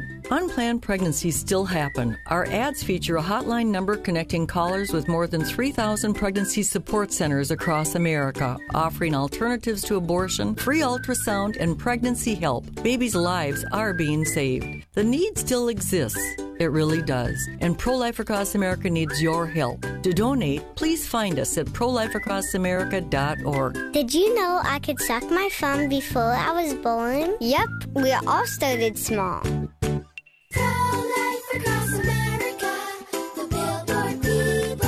It's It's the season of chunky soup and chunky sweaters, which means it's also pumpkin coffee season. And the Mystic Monks have their pumpkin spice blend in stock and ready for you to enjoy. And when you go to the Monks through sunrisemorningshow.com, we earn a commission on any flavor coffee or tea that you buy. Why shell out $5 for a tall PSL when you can customize your own at home and drink it from a Sunrise Morning Show mug that you can find in our online store? Get a mug and link to Mystic Monk Coffee through sunrisemorningshow.com. The wisdom of Mother Angelica. Isn't it awesome that we today do not recognize his presence in the Eucharist? Is it because we really don't go to him in humbleness of heart and say, Lord, I don't believe, help my unbelief. Lord, I want to see you. I want to recognize you. I cannot live without you. Are we saying that? EWTN. Live truth. Live Catholic.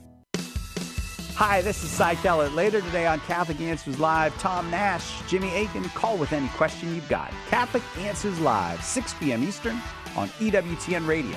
Now, back to the Sunrise Morning Show. 12 till, here's Anna with headlines. President Biden will be giving a speech tonight about the attacks in Israel as well as the war in Ukraine. Catholic Relief Services has called for humanitarian access to Gaza and an immediate end to the violence in the Holy Land.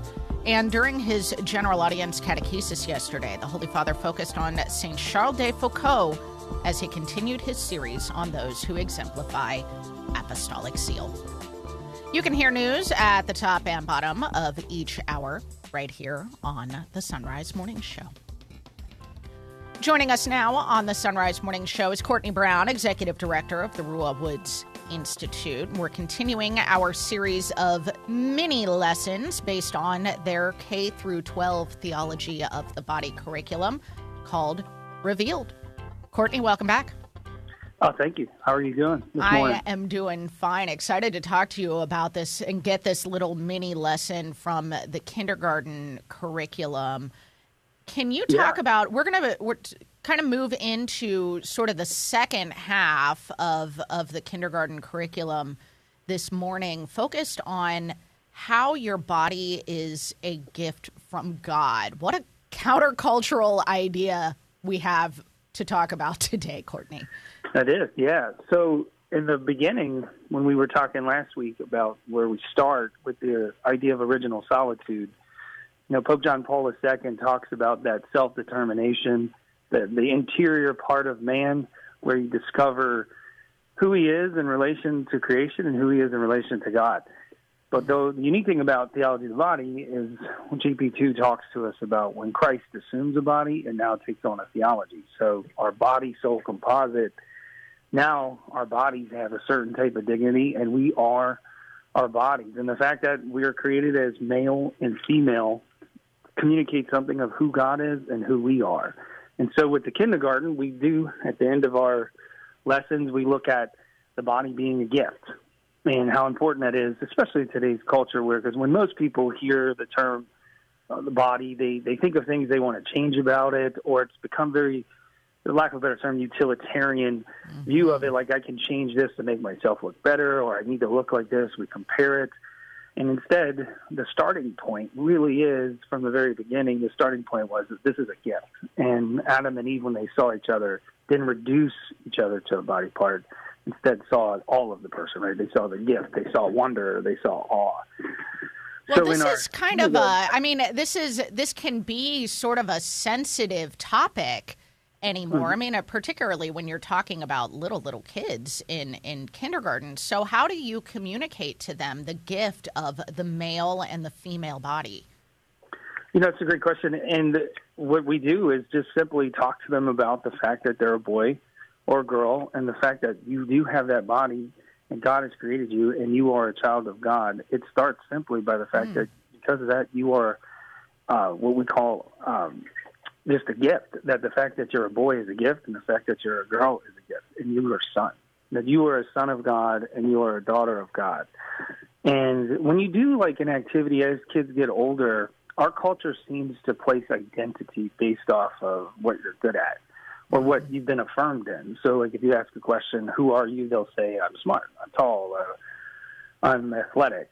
But it's rare to hear a kid say, I'm a son or I'm a daughter, which essentially flows into when we recognize that, because we're a son, that means we're a brother. And because you're a daughter, that means you're a sister. So we have activities in here that highlight what it means to be a son and what it means to be a daughter in their own reflection. So what we do is we have these guided learning questions. So we do this dialectic approach with, we teach the teacher to do this too, if you're a parent reading this or whatnot, that's asking questions and things of that nature. And as you know, we use stories, and the fact that you're male and female, that distinction means there's purpose. Mm-hmm. So there's a story that we use, it's called The Egg is Quiet. And in that story, as we move to, there's a certain order, design, and meaning to why we're created male and female. And in this story, it's kind of interesting. It talks about the differences in eggs. Like, and I know that sounds silly, but it's like, what is an egg? So the book presents several characteristics of a variety of different eggs found along in creation. Yeah, so I got to get a copy of this book. I had never heard of this book before I was looking through this curriculum, and my kids will own this book very soon, Courtney. It's An Egg is Quiet. It's by Diana Aston, illustrated by Sylvia Long. But essentially what it is like seabirds lay pointy eggs, while dogfish eggs have tentacles. But when we see in the pages, as in detailed in the paintings, that the world is created with a certain order and beauty, but also these eggs, like one may be pointy so that it doesn't roll, not pointy, and have bumps on it so that it doesn't roll off the cliff. Or it's a little bit more gooey because it doesn't need to dry out. So the egg has a specific purpose, order, and design. And our body, because it was created by God, does have a purpose. And then the fact that we're created male and female shows to that purpose. And then the last lesson, because this is lesson 8, and lesson 9 talks about how we're a family, and we're in God's family as well. So we see this progression of what JP2 in the theology lays out, that we start as sons and daughters, being male and female, which flows into the idea of how are we to act. We're brother and sister. And then from there, it leads to this fruitful calling of being a spouse. And some are obviously, as we know, called to become priests or religious or nuns and things of that nature. But then it also flows into that gift of fatherhood and motherhood. So there's this like progression, and it's good to see it as like a tree versus steps along the way. Because as we know, some people aren't married, and so there's things called spiritual fatherhood, mentor fatherhood, spiritual motherhood, and being mentors of such.